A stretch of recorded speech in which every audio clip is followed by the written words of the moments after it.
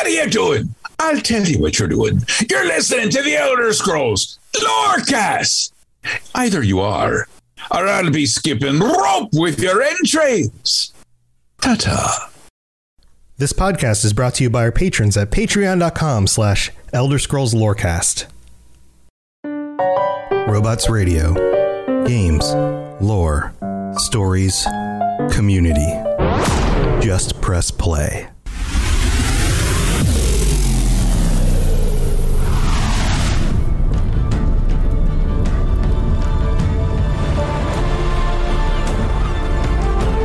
Welcome to the Elder Scrolls Lorecast, the podcast where we explore the amazing universe of the Elder Scrolls.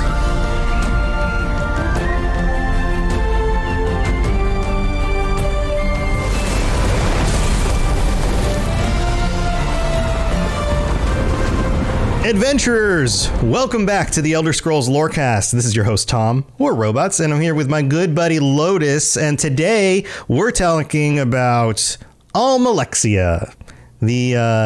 Probably, Lotus, I feel like Almalexia is one of the, of the three tribunal, she's the one that gets the least attention.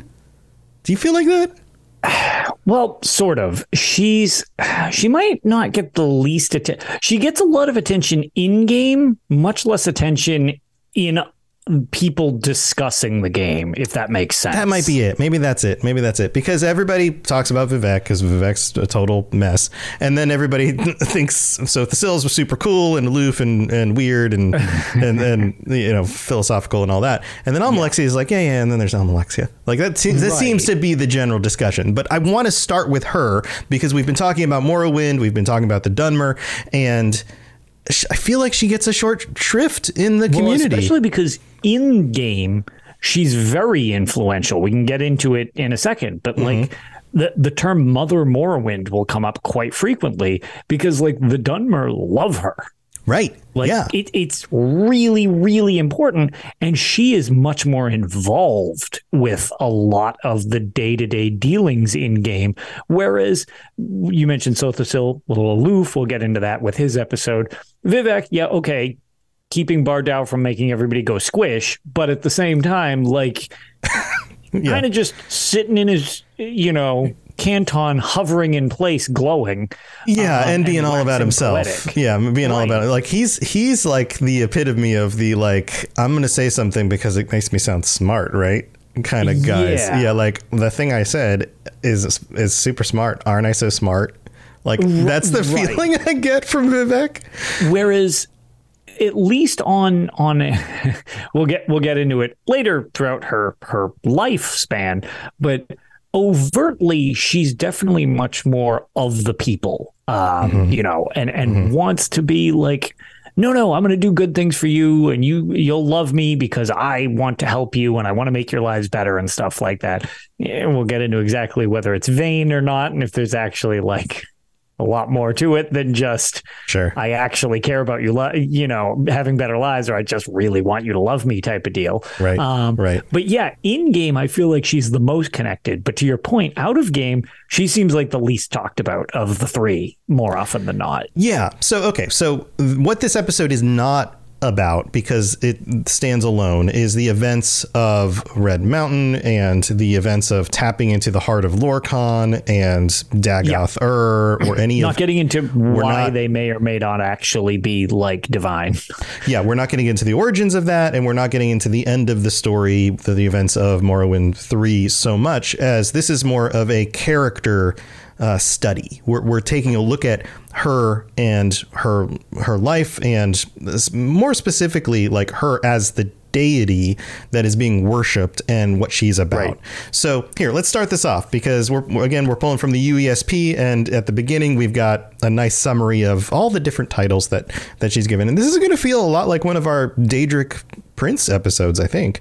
Yep. So Almalexia, also known as Almalexia the Lover, Almalexia the Warden, AM, and one of the three god kings who constitute the tribunal, or Alm Civi, it's like a combination of each of their names. It's Amalexia. what's that, an acronym? Vivek. Is that the word for that? Yeah, it's like a little more elaborate because it's multiple letters. It's not just a single one, but yeah. Is it still an acronym? I'm not sure if you use multiple, if that classifies as something different. I don't think it does. I think it's probably its own thing, but it's similar in concept. So yeah, she's along with Vivek and Sotha Sil, and she's very popular with the Dunmer, who call her Healing Mother or Lady of Mercy or Mother Morrowind, like you mentioned. Yep. And they know her as a source of compassion and sympathy and forgiveness, protector of the poor and weak, and the patron of teachers and healers. So all good, right? Like, that sounds great. She sounds great. She sounds perfect. Like, who doesn't want a compassionate, godlike mother deity being looking over you and your people? Yep. I mean, she hovers too. So, I mean, just hovering there, being around. Awesome, making sure you don't all fall apart at the seams. Yeah. That seems pretty good, especially just being like in one of your capital cities. It's just like, oh yeah, let's go just hang out and see God. She's just chilling right over there. She's chilling over there, over in Mournhold. That's where she hangs out. Yeah. Yep. Right. It's like that's a pretty interesting and it's a situation the Dunmer kind of sort of have a little more than the others. They have a very tangible connection to a couple of their deities. It's just, you can literally reach out and touch them. Yeah, that's right. And so she hangs out in Mournhold. She's closely associated with the House Indoril, which we talked about previously. And she's also known as being the most personable of the tribunal. And she's often seen walking among her people. So she doesn't just float there like Vivek. And she's not off in some Clockwork City. I feel like the Clockwork City is like Sotha Sil's like train set. Yeah. That's like his little modeling project, like where don't touch my stuff. I'm playing with it right now, and you'll mess up the track, and then it won't run right. Yeah, right. Leave my stuff alone. Go do your own thing. I don't care. Move on. Right. Yeah. So yeah. But she walks among the people, and in the beginning of her story, which like I mentioned again at the beginning, we're not going to go into a lot of detail. She was the wife of Indoril Nerevar way back in the day, and she was a counselor of Resdayn. And when the events of all that stuff went on, that's pretty shrouded in like mystery and antiquity at this point, because you have to go way back in time. And basically it comes down to she and the rest of the tribunal promised not to use the tools of Kagranak on the heart of Lorkhan. And lo and behold, spoiler, boom, she does. Somehow they all become gods, right? It's weird. How did they all get that god power? How did they all get that god power? Well, they like to say... And why is everybody else cursed? Yeah, right. They like to say that it was due to the nature of them being such good and awesome people that they were so helpful. They were gifted divinity. They were gifted divinity. Which is interesting because on the joking curse aspect, the aesthetic to them, the Dunmer, all being ashen skinned and like the grayish blue color, the tribunal all has a unique twist on that. Amalexia being very different, as she actually still looks like a Chimer. Like, she has golden skin. She didn't take that ashen curse, which makes her very unique looking when you think of like, oh, she's devoid of that curse type of thing. Right. She has the kind of golden copper kind of hue. Right. The other half of Vivek, which you'll see a lot of times since he's like 50-50. Right. She's the gold part of that. Right. That's her in her entirety, which is interesting because you don't really see any Dunmer that still look like Chimer. Like that's a thing of the past, except for her and half of Vivek. So Thasil took on the Dunmer kind of ashen skin. Right. And so Thasil went all ashen skin. Right. So if you add them all up, half of the tribunal, because you have 1.5 of them are Chimer and 1.5 of them are Dunmer. Right. Which is kind of interesting. So it is interesting. Also, before we get too far from it, because it was looked up in chat and a nerd shouted it out. that thing where we were like, is there a different name? Because it's not quite an acronym. Apparently, it's an amalgamated name. Well, that makes sense. What the term is. Yeah. So just for anybody else who was curious or feverishly like trying to Wikipedia while driving and listening to this, don't do that. Don't That's do that. what it's called. Focus on driving, please. Please be safe. We don't need to be responsible for anybody going to the hospital.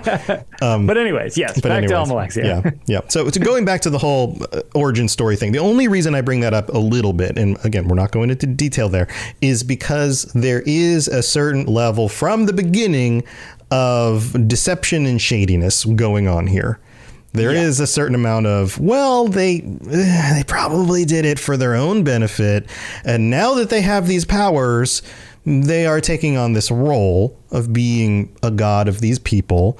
Right. But there was also the curse. There was also the post-justification of them being anticipations, or the Daedric princes being anticipations of them, because they were always going to be coming from those anticipated versions into themselves, that kind of thing, right? So that being said, there's a little bit of like, yeah, she does all these good things. People know her for being good and compassionate, but she's still carrying around a big lie in order to maintain that. Right. It's not like she got that from totally being just this benevolent, like, oh, you are so cool, we'll just give you super god powers. It's right. Not how that works, and it's not how the tribunal wants. I mean, that's what the tribunal would like everyone to think, but there's a lot of evidence that shows that is not how that works whatsoever. Right. So I mean, that's pretty much it. When you get to the concept of like the extent of her powers and things, I personally here don't have a firm sense of where those boundaries actually are. And I don't feel like we get a clear sense of that in the games. We get a sense that like she gained her power from the heart of Lorkhan, just like the rest of the tribunal. And every so often they have to go regain their power or refill up their batteries, sort of kind of thing. Go on their little pilgrimage. But they are not all powerful gods. They're not gods with a capital G who can do anything they want. They're and much are more boundless. Of a demigod type of thing within the series, where they have above normal levels of, strength and magical ability and all this stuff. But they're not just these. I mean, even comparatively, there's, they can make some interesting scenarios with Daedric princes, which happens in the story. So it's like their level of understanding and strength and power and stuff like that definitely rivals some very strong entities type of deal. Mm-hmm. But at the same time, it's much more fallible than just like, this is how you were created. It's more of a, you gained this power is kind of how the series has always been, because there are several storylines, where it's being messed with. Like their absolute power is not so absolute. Like there are things that screw with it. And, once we get to her final days, because spoiler, she's not alive. Like, so yeah. In the fourth era of the world, like, she's no longer around. She's not there anymore. Like the tribunal is not this lasting entity that was unstoppable. Like they had a finite end in the end. Yeah. So let's get into some of the details about some of the things that she's done historically. Yep. We have a section here in the UESP, and thank you for the follow. And those of you who are in the live stream, thank you for being here. For some reason, my sound setup is weird, so those sounds are going to come across a little bit louder than they normally do on the recording. So if you hear weird stream stuff, that's what's going on. So we have, like, we go back to the time of her taking on this power and moving forward in time. And then you have, for example, in the first era, 2920, Mehrunes Dagon destroyed the city of Mournhold. Wonderful, right? Mm-hmm. Mehrunes Dagon decides... It's what Dagon does. He's going to go destroy something. He picks her city. After an epic battle, he was defeated by Almalexia and Sothosil. So this, to your point, gives us a sense of their power. The two of them together could stand toe-to-toe with Mehrunes Dagon and his forces. Right. That's, that's, And that's essentially a god that was created that way, more so than, in the implication that they kind of took their power. This is just like Dagon has been around for He's so fundamental. Long. We talked about him. Exactly. He seems to be one of the oldest beings in existence. Exactly. So, having the strength of that's usually quite a sign of strength when you can, hold your own against something quite as over the top as someone like Mehrunes Dagon, who's not even like a slouch of a Daedric prince. Like that's one of the higher end Daedric princes in terms of power. So. So the assumption here is that this is a true story. Of course, things get kind of recast as time goes by and there's not anybody around anymore to remember what actually happened. And these people, being potentially eternal in their lifespan, have the benefit of being able to recast history through generations of people who don't live through that same time period as long as they do. So is probably accurate, but then again, maybe there's some fiction around it. We have another event, and I'm going to read this whole section. It's during the Second Era, 572, so getting close to the time of ESO.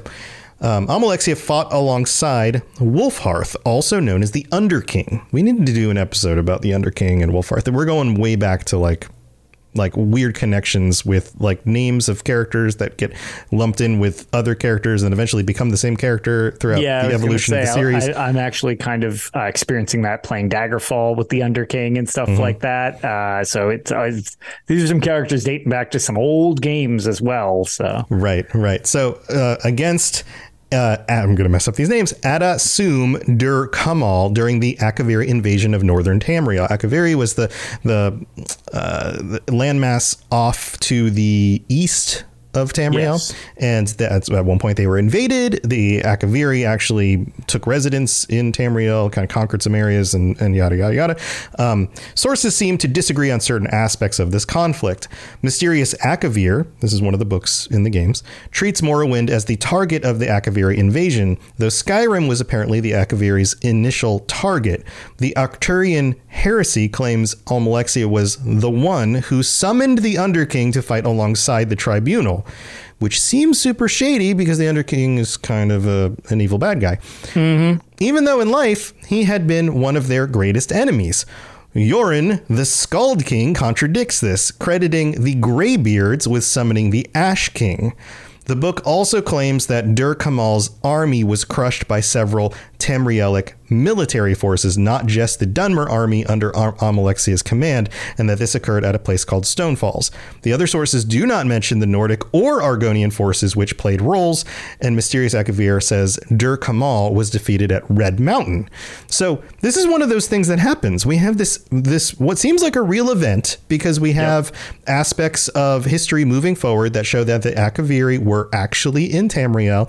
They did things.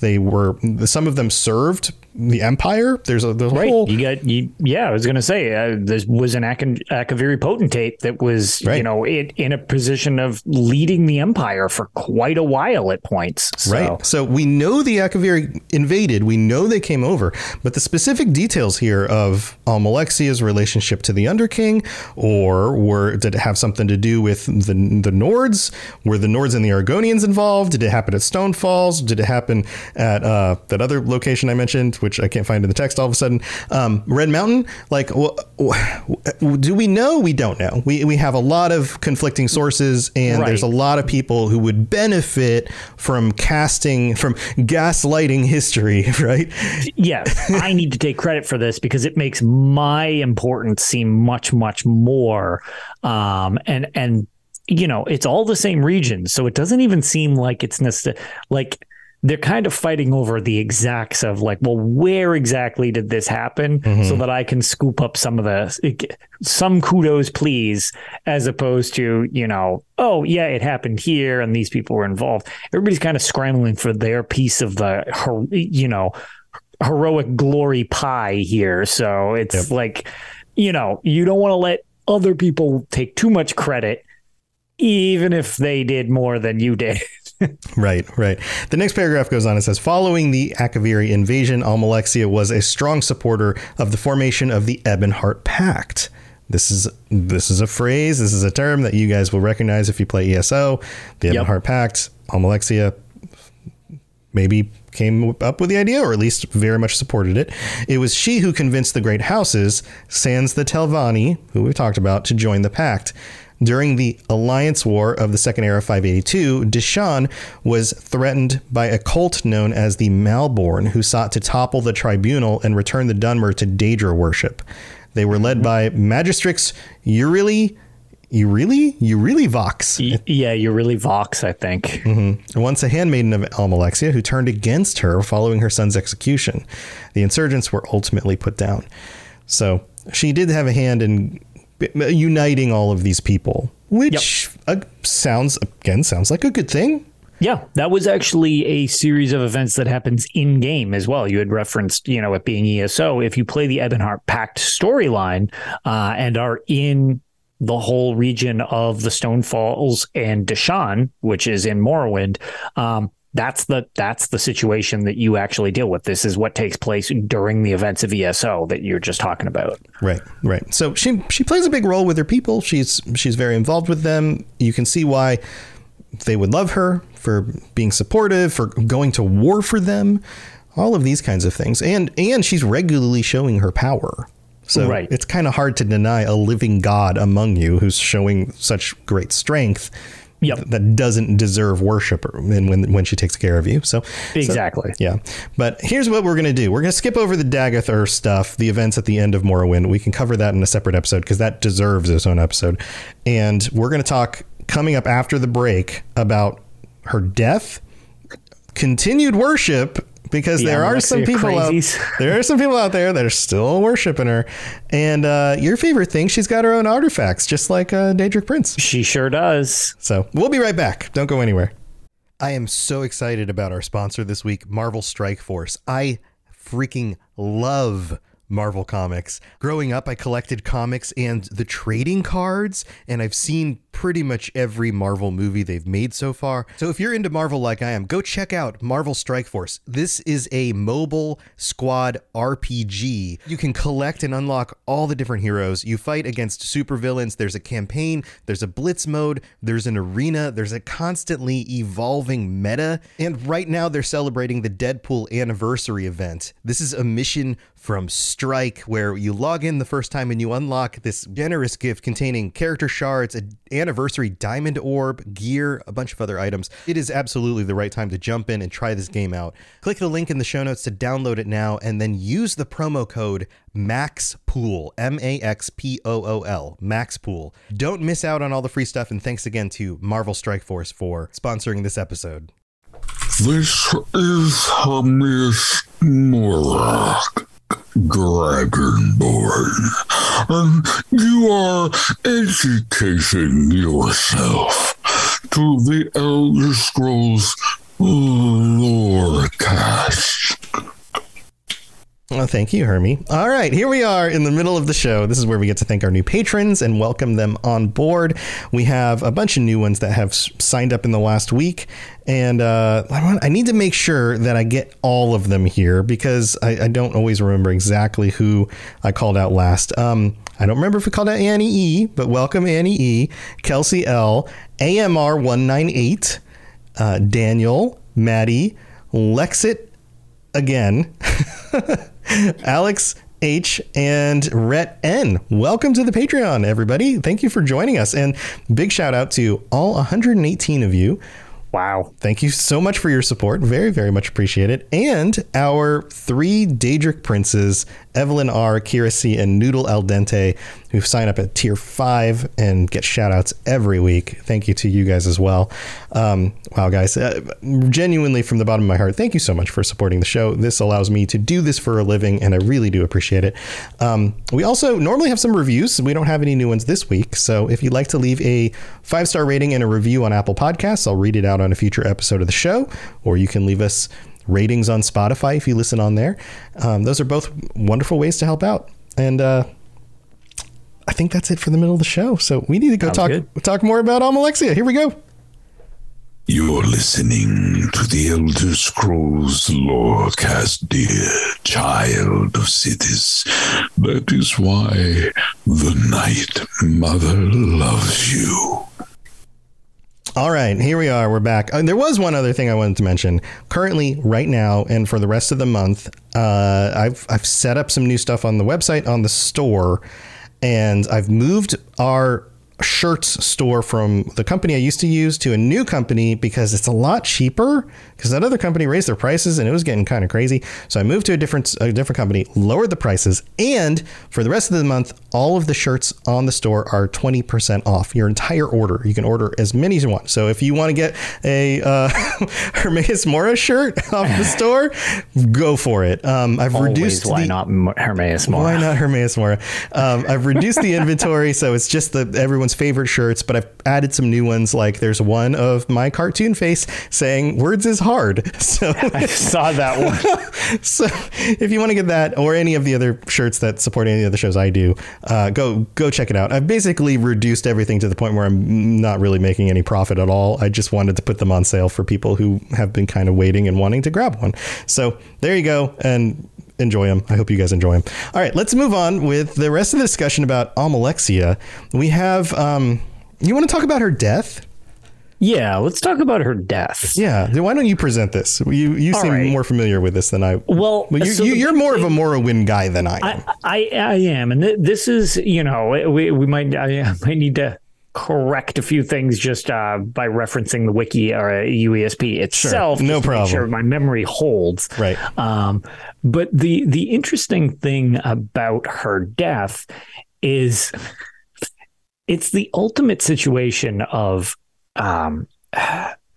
sort of ultimate power corrupts absolute, or what is it? Absolute power corrupts absolutely, I think is the something phrase. like that. Yeah. Where her obsession with her own power and all of this basically in the end drives her completely insane. Yeah. Yeah.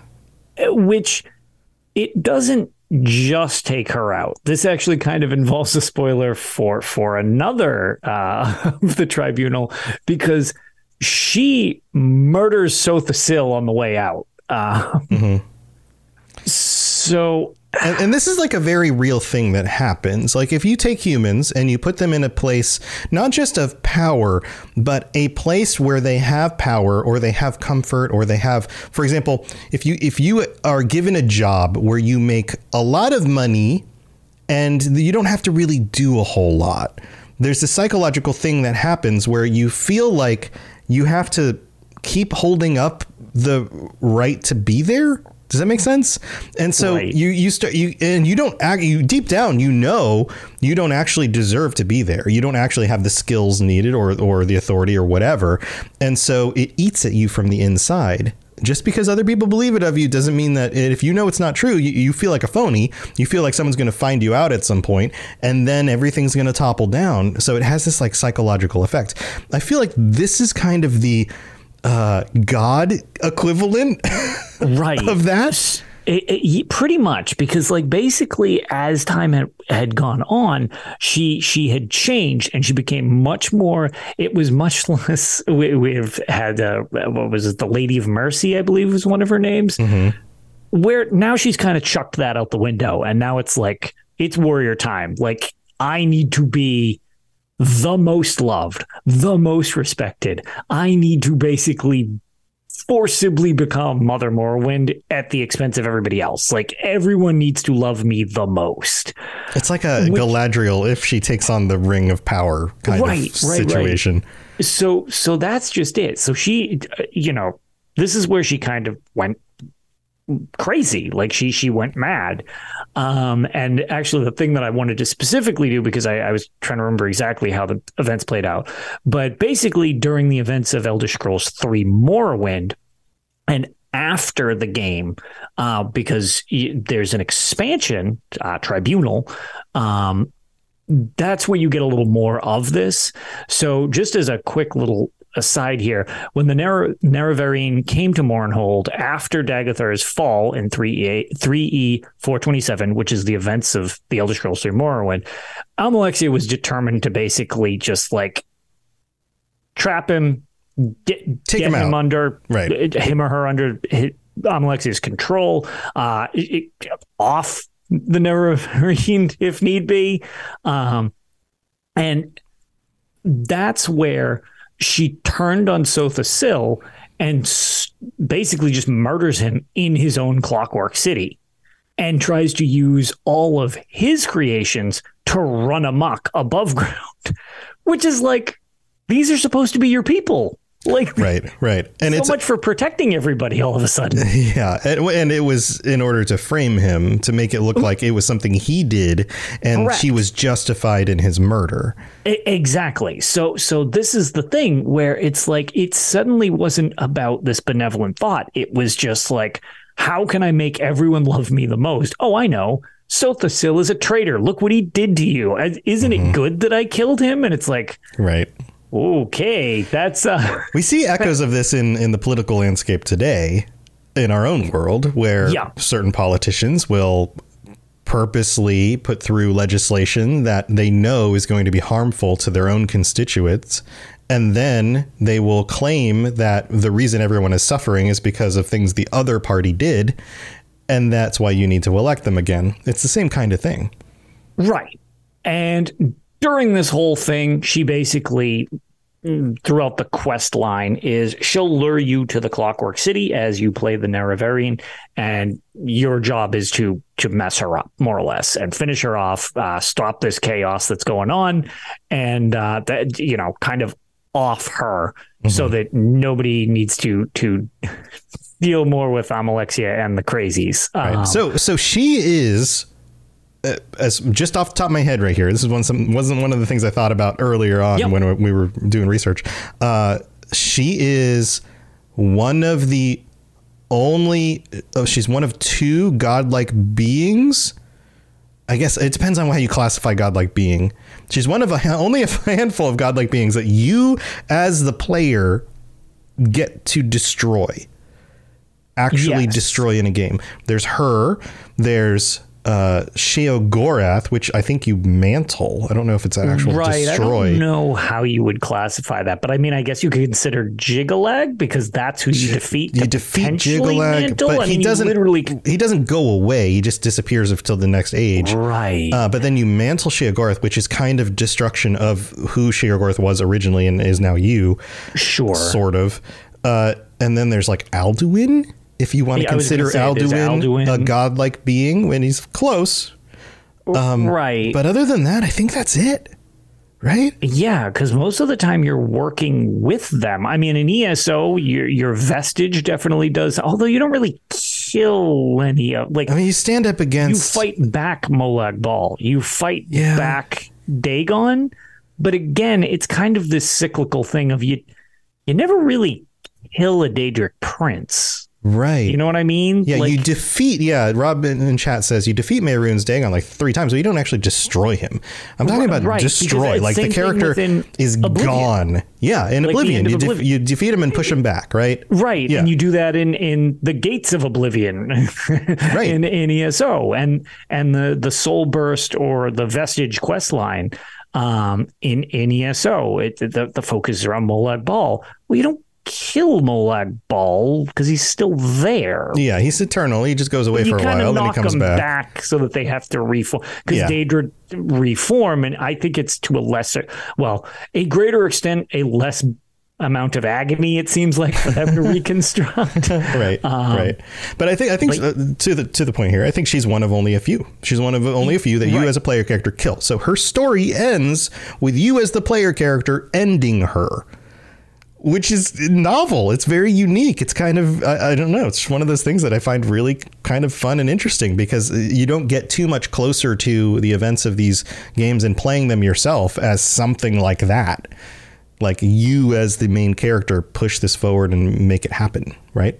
Yeah, exactly. And I mean, it is literally not even so much an option if you intend to do the quest. Like, this is one of the few events that is assumed to have happened based on the fact that you would have played that. Right. And some of the ones you can technically beat the crap out of Vivek, but it's ambiguous. It's not part of the. It's not part of the canon. It's just one of the things that you can do. The canon is up for debate. He's not there. Nobody knows what happens to Vivek, which we'll get into more so in the Vivek thing. Right. But it's not conclusive.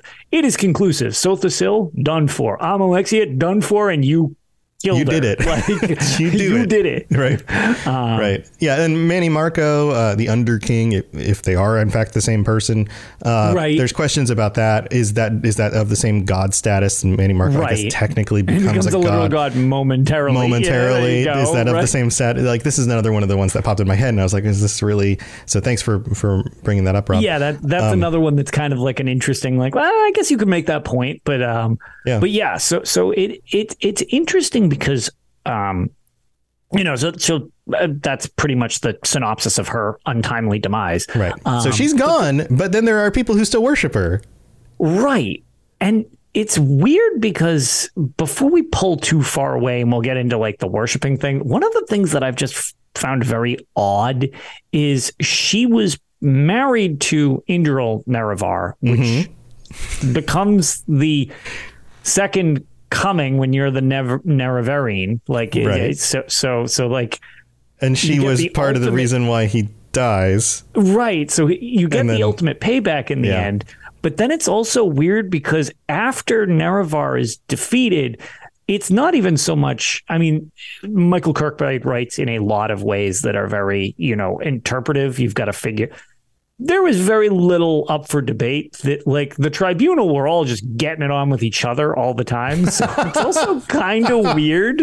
Yeah. That, like, she kills her husband and then it's just like, okay, well, now I'm going to, like, she reminds me of a Black Widow in the end, where it's just like, or a praying mantis. Those are the ones that eat the heads of the shit. She's just going down the line of people that are just like, okay, well, you know what? You're next because you're too close to me. I need to eliminate you because this is a potential thing. And this is hindering other people's acknowledgement of how awesome I am. Right. Which almost seems like maybe it magnified in the end to this just lunatical degree that she had right up till she had to be put down. Right. And just to address Rob in the comments, he says this backs up the point I hear from Eremithius all the time. Belief from followers doesn't ensure your godhood. There's nothing inherently divine about being worshipped. Yes, it's like it's not a thing that ensures godhood, but some godlike beings benefit from worship. Like that helps. It's like cases. It's like a secondary. It seems like sometimes that helps, or sometimes that is a goal in order to get more souls to their plane or whatever. It's not something that works forward. It's something that works backward.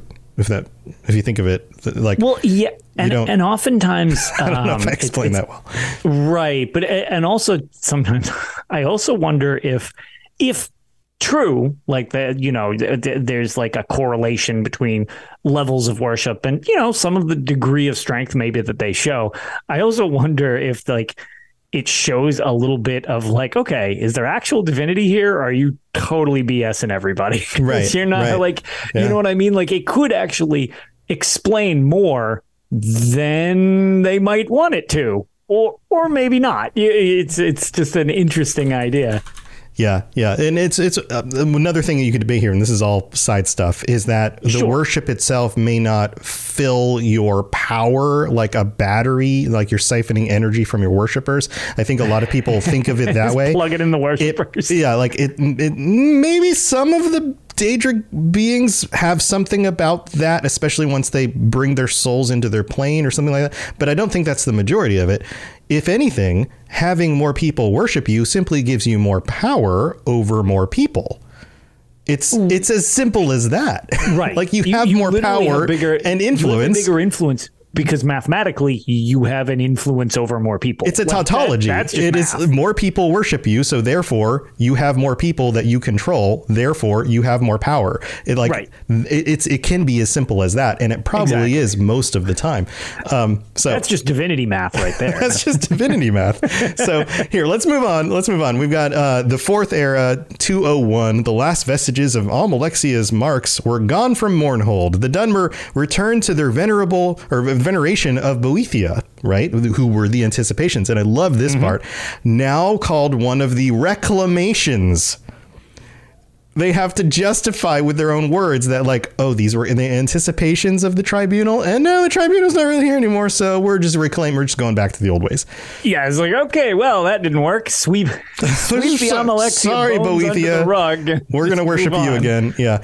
And managed to make their way without their healing mother watching over them. Amalexia is still remembered and honored as one of the greater saints of the Dunmeri faith. So, although she didn't do some great things sometimes, she also did some good things. They kept her in high regard, but bumped her down a peg in the divinity scale, and try to scrub the social media from the Mimo spores, talking about her letting all the mechanical contraptions out to murder everybody. Right. And I love this final sentence in this paragraph, but not one who was ever supposed to be one of the cornerstones of the religion.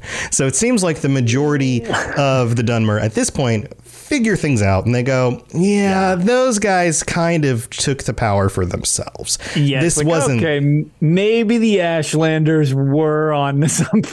maybe they were onto something. But despite the majority of the Dunmer people turning away from Amalexia worship, the goddess was still revered by certain sects.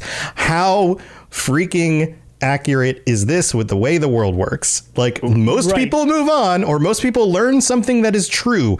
Guess what, guys? The earth is round. It is a globe. And yet there are still people out there who say, nah, it's flat. It's like, no, it's not. Amalexia was never supposed to be a god. The tribunal were not supposed to take that power. They did it of their own accord. There was no greater purpose going on, right? So... Yeah. And I mean, not to unnecessarily dunk on people, but if willfully staying ignorant is very different from being ignorant and just not having the knowledge there yet. Yes. And one of my favorite things, based on the statement you just made about like people thinking the earth is flat. One of my favorite things that I ever saw related to that was people from around the globe are starting to believe this. And I'm like, there is so much around wrong with this. The globe. You just named it a globe. Yes. That's I appreciate you making the point of it was like the description on the Flat World Society Twitter page or something like that says like, and we're expanding membership around the globe. Yeah. It's like, and I'm just like, great. Said perfect. Globe. Yeah. Nailed it. Yeah. There's 100 billion ways to prove that the earth is round. There's 0 ways to prove that it's flat. Anyway, let's get on to the artifacts. Now we're very, very clearly off course here. All right. So there's 2 artifacts. I know this is one of your favorites. Do you want to cover it, or should I? I was going to say, well, I'll cover Hope's Fire just because I think this thing looks awesome. Cool. Yeah, let's do it. I actually have very little, I know these exist, but it's kind of funny. Like, I have no recollection of dealing with these because I'm assuming they come, I think you see Hope's Fire, if I'm not totally off base, in Morrowind. I think it's in the expansion, but I think it is. Yeah, Hope's Fire, or the Blade of Amalexia, is a one-handed Dwemer sword from the early First Era. So this thing is super old as well, which is kind of neat. Made by the Dwemer. Yeah, exactly. Hope's Fire and its twin True Flame, also a really cool name, represents the pinnacle of Dwemeri craftsmanship. The twin blade possessed unearthly fire enchantments, which it's like, I don't know. The idea of like unearthly fire enchantments is just kind of a funny way to put that. But it's magic. That's all it's saying. It's magic. There's lots of magic. It's crazy magic, but all right. But yeah, they were presented at the wedding gifts to Lord Indral Nerevar and Amalexia by the Dwemer King Dumak. The thing that I like about it, and they actually have a great picture of it, on the UESP, I love the blue flame on it. That's why it's otherworldly. That's unearthly. It's because it's blue flame. It's a blue flame. Let's see, there it is. Mm-hmm. And actually, Tuniversal from chat confirms, True Flame, because I remember True Flame. So that was just, so True Flame is definitely from Elder Scrolls 3. So yeah, these babies are in Elder Scrolls 3, which it's just, it's really nice. Yeah, like you can tell by the low poly and the low resolution textures that we're not pixelated Arena and Daggerfall level. We're not quite that far. Those big polygonal, nice angular jaggies. That's the type of this has polygons It has Sure like 12 does. polygons, but it has polygons. So But this hey, is it's more than 2 polygons. the Elder Scrolls 3. Yes. So the other item here is called the Mask of Almalexia. It is a Daedric ceremonial war mask, also known as a killing mask of the tribunal god Almalexia. It features serpentine aesthetics fitting on the goddess's title of the face snaked queen. Okay. It is one of the masks of the tribunal, the other two being the Mask of Sothosil, the mask, and Vivek's Ash mask. The design of this one is actually really cool because it has these like looking. I mean, it's not a flattering design. This is not the kind of design you put on because you want to look attractive. Yeah, it's definitely not playing up the vanity aspect of her. Although I guess sort of is if you look at the way it's got the fangs and it's got these like Horns? almost like tusks. Yeah.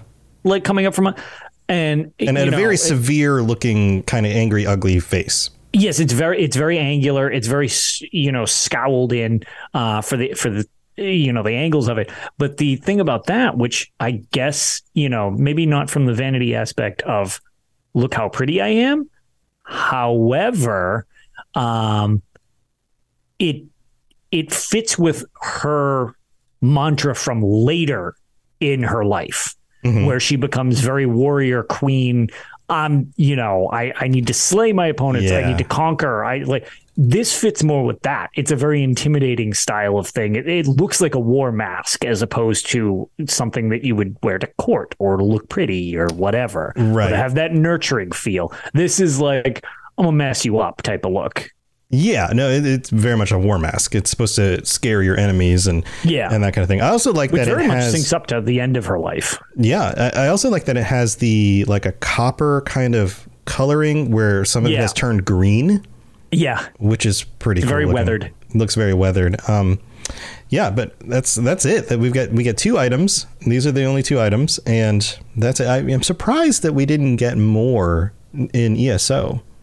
I mean, I guess they're still around, and so to like leave your items around for people they are around at the time of ESO, unless be around, unless they were justifying like, hey, this is something I crafted and was a gift to this person. That person's no longer around, so here I'm going to give it to you, and now you've got some sort of fancy item or something. But that doesn't happen, so. Yeah.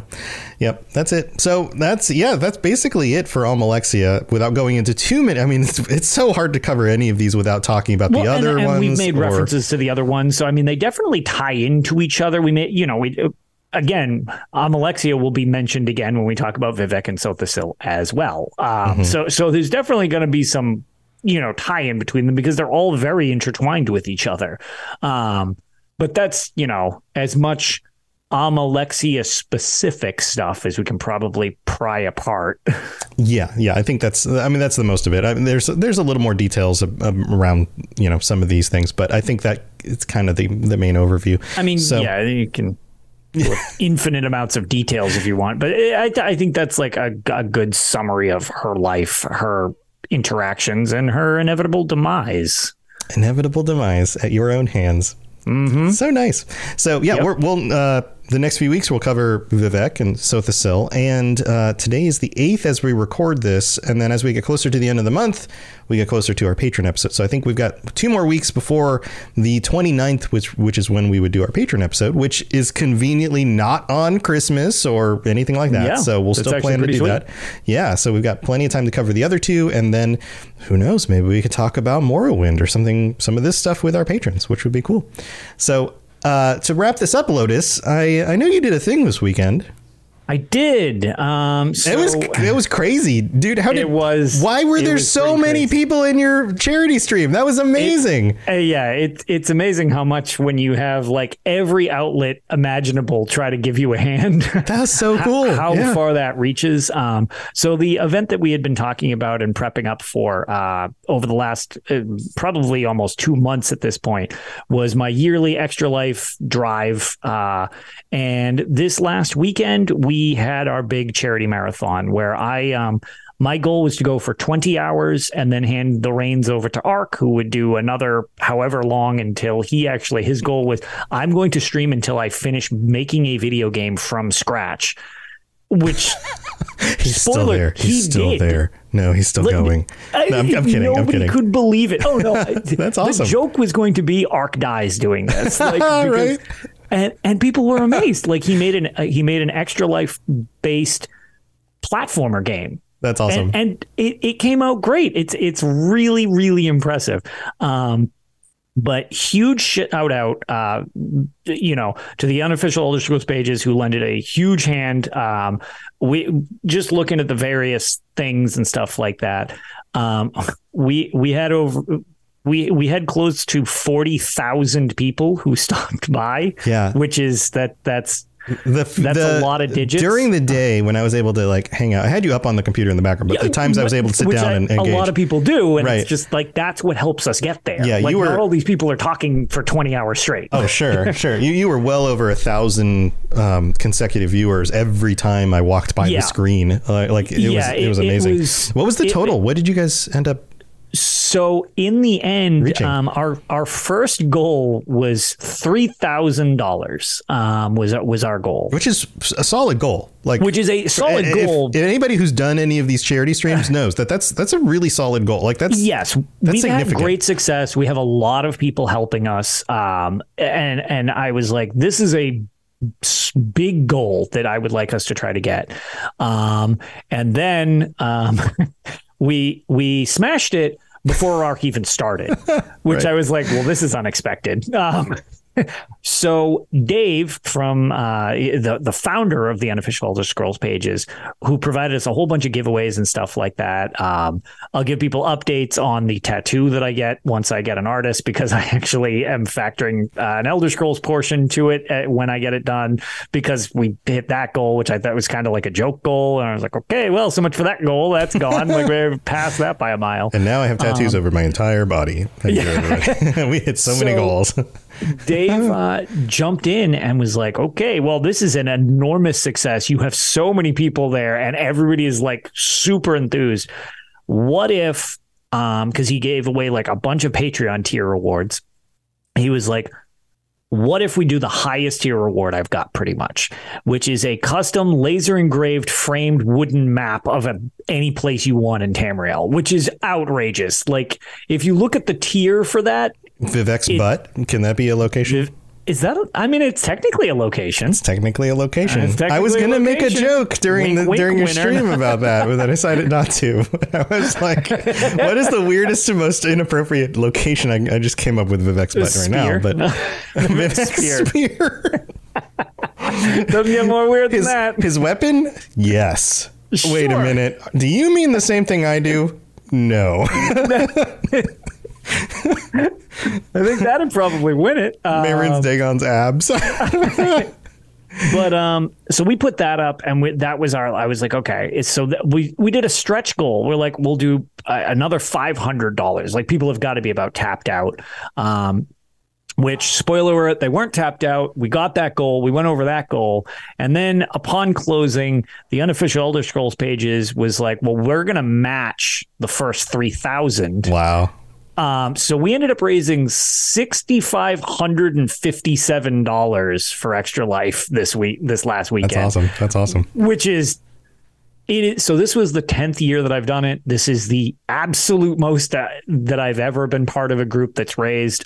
So many people from so many different communities, and a lot of you are from this community. Like, there are so many people that are on the Patreon with us, or send in stuff to the show. Thank you so much to everybody. I literally was struggling to comprehend how much everybody was helping out. I'm glad so many people won really cool prizes as well. But yeah, we pretty much blew away any goal that we considered. But by like miles, like, it just, more than double your anything right, you considered even shooting for. That's like, exactly. You pick a number thinking like, maybe we can reach this, and that was exactly what I was thinking with our original one. And I was like, I'm handing the reins off to Ark, and I was like, well, we're done. Like, I don't know, just have fun making a game. Like, I don't know what else we can do. And Rob, along with everybody, several other people in chat, we were coming up with some incentives on the fly just to make things interesting. Ark is sort of a bad friend because he egged everybody on. I destroyed my Elder Scrolls Online character for charity. Man. Which is rough. I'm known for wearing glass armor and an ebony helmet. That's just It's a real shame. We always joke It's a about real it. shame People you had either to- think the armor looks real cool or it doesn't. And it turned into a bidding war over every $10 people could redesign part of my gear. And I have to keep it until 2023. That was the deal. I've got to keep it for the rest of the year. I can't change back. So if I'm playing the game, you're going to see me looking like a ridiculous wacko. Oh, you running around like a big old clown now? I sure do. I sure do. Nice. And what's more is as Gigi brings up in chat, the fact that after a raid from one of our friends, Avron, she, a huge Almeria Dominion supporter, was like, how much to make you switch alliances if we're just selling off all of your dignity? Yeah, I wasn't there when this happened, but I was there after it happened, and I was lamenting The this clips with are the rest horrifying. Of, like so many people took so many awkward clips of me begrudgingly switching to. I also have to play as an Aldmeri Dominion now until 2023. That goes right along with the costume thing, and already I really appreciate the people who have found me in game and said, "Way to have 5 yellow stars, you traitor!" And I'm like, "Oh God, I'm gonna have to deal with this for a month," because it keeps your rank in the so. I am now a grand overlord in my most despised faction. Oh no. So, super fun time. I really appreciate it. We played some Daggerfall on stream for people, which got real weird, but everybody kept me awake so much. I actually ended up running long during Daggerfall. Like we ended up going for over 21 hours. Nice. Just because it was fun and everybody was having a good time. So again, huge thank you to all of you who dropped by and supported however you did, monetarily, spreading the word, just hanging out to keep me from getting bored and falling asleep. This was definitely the best way I could have thought to celebrate 10th anniversary of doing this charity thing. Yeah. 10th anniversary. Yeah, congratulations. That's awesome. And it's such a good cause. So absolutely. Man, that feels good. And everybody who contributed, everybody who joined and helped out, everybody should feel awesome about that, because that is huge. Even if you're just hanging out, a lot of the time it's hard to express. You might not realize from the other side of this how much that actually just helps. Absolutely. Yeah, to keep you focused on doing what you're doing, as opposed to like drifting off and getting bored and whatever. And help discovery of the stream, because the more people in the channel, the more easy it is for people to find it, because it gets pushed up on those lists. And don't happen without people doing that. Absolutely. All of it is helpful. And even just on a personal level, like having people join your stream and like chime in feels good. You feel like, oh, people like me. People like what I'm doing. They want to support what I'm doing. They care, like all of that adds up and is awesome. So such an awesome community. Thank you everybody who helped out. Thank you very much. And thank you, Lotus, for taking the time to do this and Ark. Hey, I'm happy to act like a jackass if it does some good. For 21 hours straight, man. That's not easy, especially as you get older. 10 years ago, that was a lot easier. I definitely feel it from year one when I did this a lot more. Yeah. It changes as you get older. Well, that's awesome. Anything else coming up you want to share? No, I was going to say we just recorded our episode of Tales last night. Actually, we had Dave from the Elder Scrolls unofficial Elder Scrolls pages join us to kind of do a year in review of not only our charity drive, but also the unofficial Elder Scrolls pages, since we're combined with them. I mean, we use them here all the time, and this is a sister show of Tales, and Tales is the unofficial Elder. It's just one big homogenized thing where we all kind of just work together. So he came on and chatted with us for a while. So, we did that. And then hopefully this weekend I will have a little time, because I would actually like to play some more classics. I just posted, I clipped it up and posted the portion of Daggerfall we played during Extra Life to my YouTube if you're interested in the playthroughs, and hopefully I'm going to be able to add another bit to it, as we have been on a very weird Dark Brotherhood mission where apparently all the Dark Brotherhood are saber cats in Daggerfall. Yeah, I don't know. We'll have to look that up. Maybe we need to do an episode on why that is. Yeah, we're delving back to the deep stuff. That's pretty deep. Oh boy. All right. Well, awesome. Go check out that stuff. All my stuff's at robotsradio.net. So if you're into this show, you want to learn more about Fallout or any of the other, Lord of the Rings, any other shows I do, go check them out. robotsradio.net. Also, a bunch of t-shirts on sale. Go grab a t-shirt. Get yourself a holiday present. Why not Hermes, Mora? But I haven't been streaming as much. I apologize for that. I've been busy with other things. So it might not be something I can get back to right away with the game streams in the afternoons. But, I always go through these phases where I can do it for a while and then other stuff comes up and I'm like, I'm missing too many of these. So who knows? Maybe I'll get back to streaming at some point. It's always just a fun, hey, let's hang out with the community kind of thing. So no big loss, I guess. It's just I'll do it when I can. I think that does it for this episode, everybody. Thank you for tuning in. Thank you for being here, chat. Everybody in chat. I love all the comments and things. And we will be back next week on Thursday night again. So stay safe out there. We'll see you next time. Bye, everybody. Have a good one. Thanks for joining us. We'd love to hear from you. You can reach me on Twitter at robots_radio or Lotus of Doom at Lotus of Doom. Also, you can join us on the Robots Radio Discord channel. You can easily just search Robots Radio Discord on Google or check the description underneath the podcast. Also, this podcast is recorded live every week on Thursday nights, 9 p.m. Eastern, 6 p.m. Pacific on the Robots Radio channels on Twitch, YouTube, and on Facebook. So just search Robots Radio on any of those platforms. Come join us. We'd love to chat with you while we record the show or before or after. Either way, just come hang out with us. And if you're looking for more information about my shows and the shows on the Robots Radio Network, go to robotsradio.net for all the information about all the shows on the network, including the Robots Radio Rocket Club, where I help both new and existing podcasters to grow their shows, build their audiences, and create the best podcasts they possibly can. All of that at robotsradio.net. We'll see you next time.